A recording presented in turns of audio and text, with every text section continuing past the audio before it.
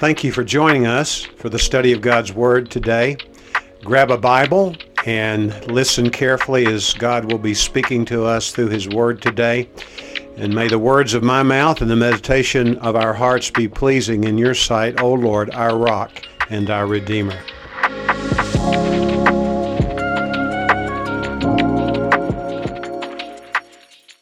Familiarity breeds contempt. That holds true in some cases regarding the true story of Christmas. We read Luke's account, in a great account of what occurred.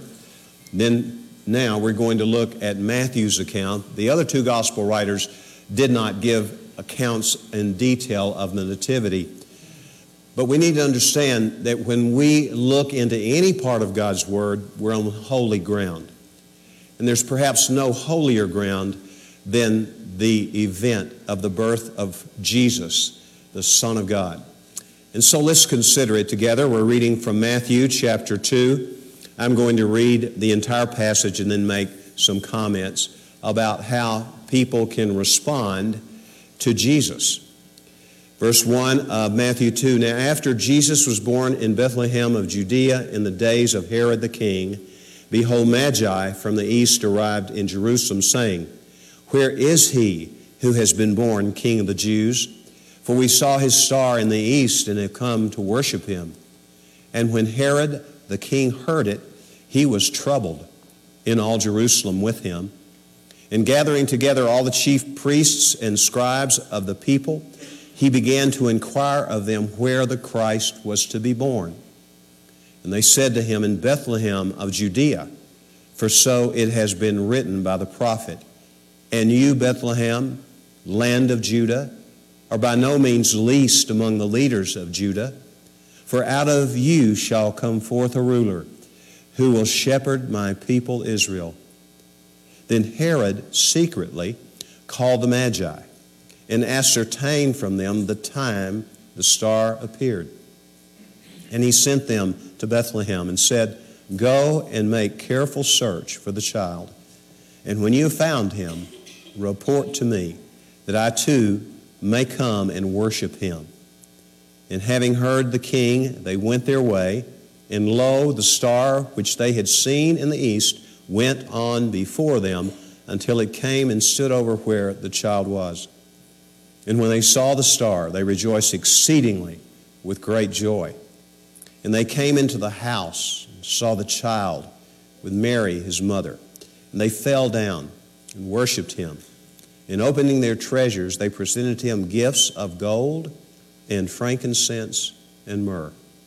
And having been warned by God in a dream not to return to Herod, they departed for their own country by another way. In the case of Herod, he was a person who responded to the baby Jesus with insecurity. Look again at verse 3. Excuse me. And when Herod the king heard it, he was troubled, and all Jerusalem with him. It'd be easy to pass over the fact that he was troubled and all of Jerusalem with him. You see, Herod had a history. He had a history of being very insecure about his position as king. It was rooted in his own sinful nature, but it really was rooted in the fact that he was never accepted as the king of Israel. The reason being is that he was not a descendant of Jacob. He was a descendant, rather, of Esau, who was one who sold his birthright to his younger brother. And so he was always looked down upon. A careful study of his reign in this era would indicate in this period there was no other king of Israel who accomplished so much. He was the one who engineered many welfare programs that helped the rank and file citizens of Israel, but he was just not acceptable.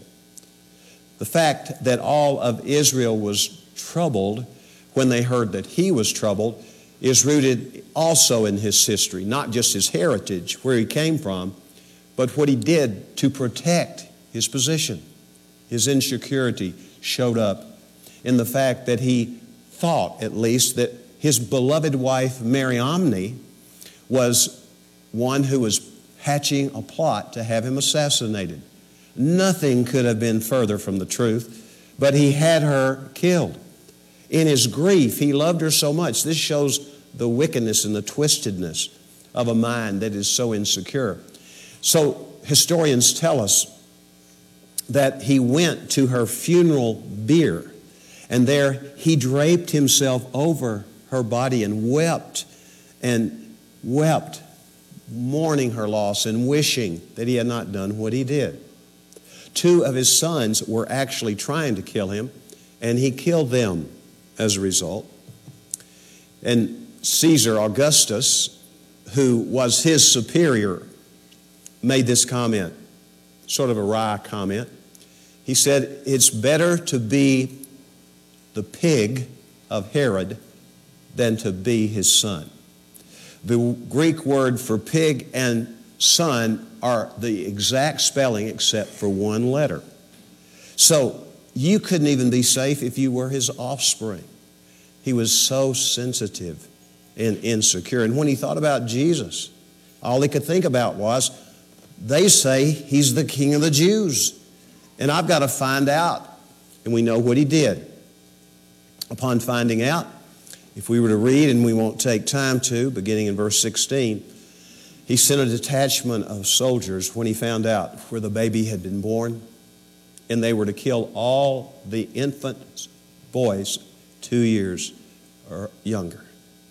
He was a man who found himself insecure when it came to relating to Jesus. Excuse me. It's probable that there's more than one person this evening listening to what I'm saying, and you find the same insecurity with regard to Jesus. You've debated whether to recognize him as your Lord, but you're reluctant to give him your life. You believe he's going to rob you of life. He's going to make life dull and uninteresting. Well, remember what Jesus said about himself. I've come that you might have life and have it more abundantly. Jesus is not interested in causing you or me to have a lack of joy. To the contrary, he gives us incredible joy. Third time's a charm. What we know about Jesus, he would make some pretty hard sayings after he grew into adulthood. And one of them was, if anyone wishes to come after me, let him deny himself, take up his cross, and follow me. And then a couple of verses later, he says, whoever wishes to save his life shall lose it. But whoever loses his life for my sake in the gospel shall save it. If Herod had only known what he could have been had he yielded himself to the Lord. In the book of Jeremiah 29, the Bible says, God speaks, I know the plans I have for you, declares the Lord. Plans for welfare, that's the word shalom, the best which life has to offer, and not for calamity, to give you a future and a hope. This is our Lord's desire for us. If you're struggling with insecurity, be done with it. Tonight could be the day that you really come to know Jesus and no longer see him as a threat. That was the way in which Herod viewed him. We know that is not the case. The second, it's two groups of people now that give us insight into how people relate to Jesus, and it would be the scribes and the chief priests. When Herod heard that the king of the Jews had been born, he consulted the scholars, the biblical scholars. It is said that scribes could quote the entire Torah faultlessly. They could tell you where a word occurred on the page of papyrus upon which it was written. I mean, they knew the Bible back and forth, but to them it was a dead book.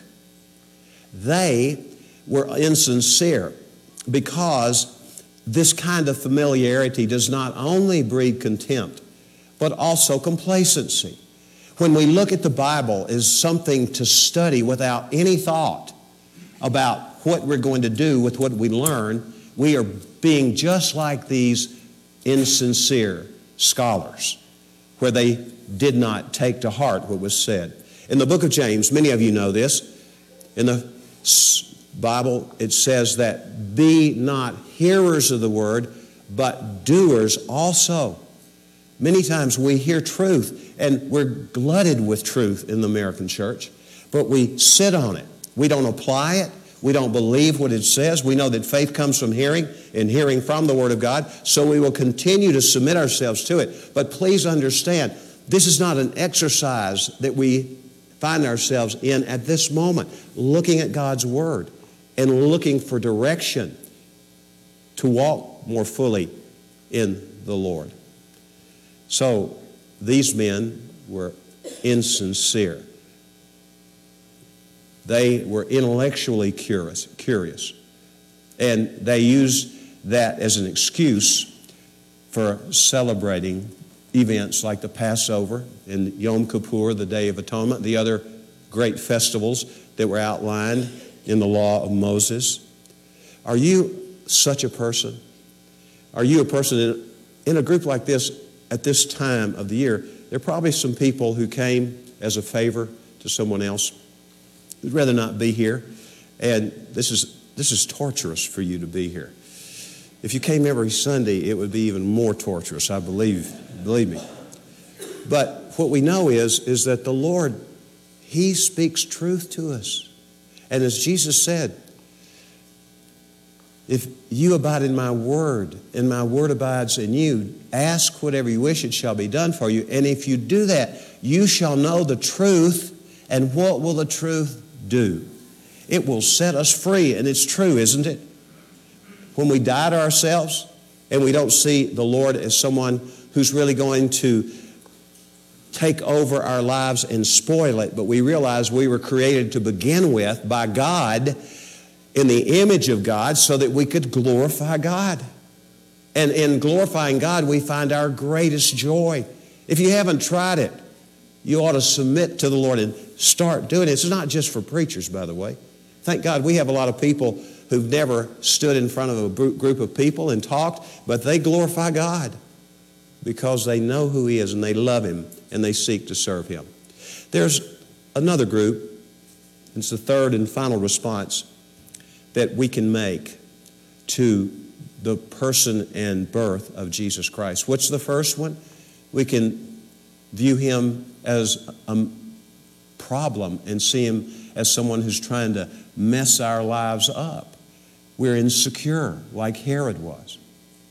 But others are like these scholars. And I'm for scholarship. I want to be on record. I'm for good biblical scholarship with an emphasis on biblical. But what I do know is you can get lost in academics.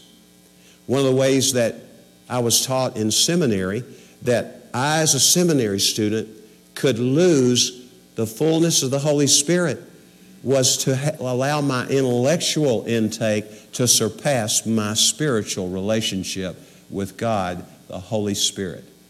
And I'm so happy that somebody loved me enough to teach me that, because there's an alluring draw that is placed before us when it comes to intellectual development. Here's the third group, second group really, of the three different possible responses that are at least suggested in this passage of Scripture, and that is to respond to Jesus with inquisitiveness. And these, of course, are the Magi. Now let's look again at verses 1 and 2. Now, after Jesus was born in Bethlehem of Judea, the days of Herod the king, behold, Magi. This is a word for people who were wise men. That's why we call them wise men from the east, arrived in Jerusalem, saying, where is He who has been born King of the Jews? Does that speak of an inquiring mind? Long ago, there was some sort of advertisement on radio. I'd hear it quite often, and it said, inquiring minds want to know. Some of you have a genuine desire to know. And if you pursue that, as you look in the Word of God and you interact with the person of Jesus Christ, the result will be that He will reveal Himself to you and He will set you free. And you will be a woman or a man who enjoys life as it was intended to be enjoyed, which has to do with dying to yourself and letting Christ lead your life. These Magi saw Christ as a fulfillment of a lifelong quest. Now, I'm speculating a little bit about that last statement, a lifelong quest. I know it was a fulfillment. And most scholars would say that the legend, which was not a legend, it was an actual period in the history of Persia. There was this man, Daniel, who was a Jew. And if you study his life, he was remarkable. He loved God so much. And they undoubtedly had heard about how he interpreted dreams that no other wise man, no other magi in Persia or Babylon could do. He was phenomenal. And they had seen him, or at least heard of his, being put in the lion's den. And how when he was there, he kept his eyes on the Lord. And the Lord saved him miraculously. And the people who trapped him, that is Daniel, those people were thrown into the den, and immediately when they hit the floor there, they were attacked and destroyed by the animals, as were their families. But we see here that these men were taught the Hebrew Scriptures, I'm sure. And they were taught about how Daniel had said, there will be a king who will come in Jerusalem and in Israel. And he talked about some of the signs associated with this. And one was this star that they had followed. They were astrologers, and they followed the stars. They would be astronomers, probably in a crude way, also not just astrologers. And what we know is the result was that they did find the Messiah, didn't they? So let's look again at our passage of Scripture. Let's look at verse 7. Then Herod secretly called the Magi. That's the way insecure people operate. They say, come here. I want to tell you something I haven't told anybody else. And they'll whisper in your ear. Can't you see Herod doing that? He was a 70-year-old man by this time. He should have outgrown that. But people who are insecure because of a refusal to accept Christ in their lives, the older they get, the more baby-like they become. They never mature. And they ascertained from them the time the star appeared, and he sent them to Bethlehem and said, go and make careful search for the child. And when you have found him, report to me, that I too may come and worship him. He didn't anymore want to worship the baby than the man in the moon, did he? He was just trying to find out so he could kill this baby. What kind of man would want to kill a baby? What kind of person would want to slaughter an entire village population of males 2 years of age or younger? Where does that kind of brutality come from? That ruthlessness? Well, it comes from insecurity writ large in the life of a man like Herod. And let's go on and see what the response of the Magi was. Verse 10. Their inquisitiveness gave way to the fulfillment of a lifelong dream. They had studied the things that Daniel had said. They had studied the stars. And all of that came together in a wonderful way for them. And verse 10, when they saw the star, they rejoiced exceedingly with great joy. This is worship. When we worship the Lord exceedingly with great joy, with reckless abandon. And verse 11 says, and they came into the house and saw the child with Mary his mother. He was about 2 years old by now. They were no longer in the stable, no more manger. And they fell down and worshiped him. Allow me just one moment to talk about the word worship that's used here. It was a word which was used outside the New Testament to describe someone who fell on his face before someone who was a dignitary. And that person or persons, many examples of it, they would kiss the feet of the one before whom they fell. They would do that. This is the kind of adoration that these very dignified men of significance in their culture, men of learning, but they forgot about all that, didn't they? When they saw the baby Christ, what did they do? They fell and worshiped him. This is worship, friends, that we're willing to just love the Lord and worship him. And there's every reason that we do that. Look at verse 11, the last part. In opening their treasures, they presented to him gifts of gold and frankincense and myrrh. When you're in the presence of some dignitary, and that's a poor choice of words, not a dignitary, he was the greatest being in the universe, what do? You want to give that person gifts. They had brought gifts from afar, and they gave them to him. Look at the three kinds of gifts. Gold, that is a gift suitable for a king. Frankincense, that is a gift that's suitable for a priest. And myrrh, that is a gift, incense is a form of incense, that is suitable for a prophet too. So you see, Jesus is depicted in the gifts which he received. I got them out of order. Gold is obviously for the king. Frankincense is for the priest, and myrrh for the prophet. But nevertheless, what we need to understand is that they gave all they had to the Lord. And I love that they didn't hold anything back, but they gave everything to Jesus, the little baby. This is a picture of worship. And having been warned by God in a dream not to return to Herod, they departed for their own country by another way. Can you imagine the tale they had to tell when they got back to their homeland? They were evangelists for Jesus. Awesome to think about. So the three possible responses, at least that I see in this passage, to the person of Jesus is one of insecurity, or one of insincerity, or the proper one of inquisitiveness that results in knowing him and following him as Lord and Savior. Familiarity does oftentimes breed contempt, but not always. Familiarity can and does, in this story, breed complacency. I heard about a man who preached a sermon on this in the chapel where I went to seminary, and it was entitled, "Are You Walking or Are You Talking?" And he talked about how the Magi were walking. They were wanting to find Jesus. And the scholars who knew everything, they were just talking. Talk's cheap.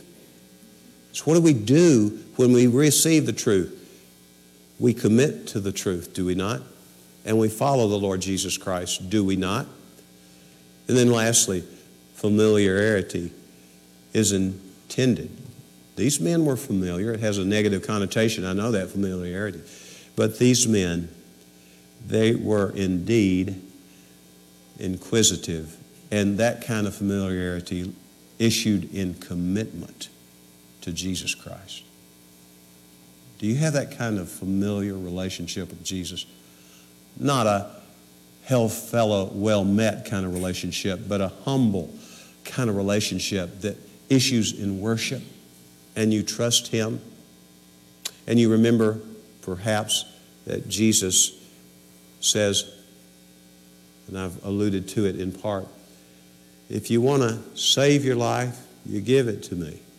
And if you give it to me, it's going to reap a great reward. Let's pray.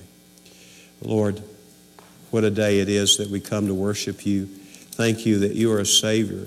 There's no way that I could ever do justice to anything to said about you.